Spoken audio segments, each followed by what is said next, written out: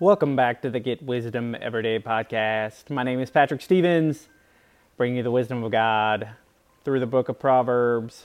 So let's get to it. Today's proverb, chapter 2, verses 6 through 7, New Living Translation. For the Lord grants wisdom. From his mouth come knowledge and understanding.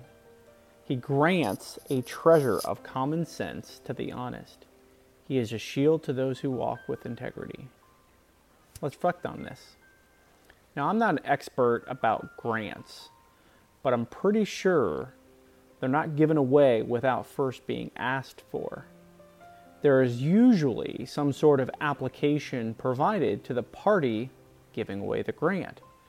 That is the important part to understand if you want to be granted something. You may have heard the phrase, ask not, get not. In the case of wisdom, it could not be truer. If we want God's wisdom, if we want a treasure of common sense, we need to ask God for it, how He wants us to ask for it. So here's our action ID. First, read James chapter 1 a few times, or until at least you have a good understanding of it. Then, write down God's promise to us about wisdom, as well as the process and requirements in order to be granted His wisdom.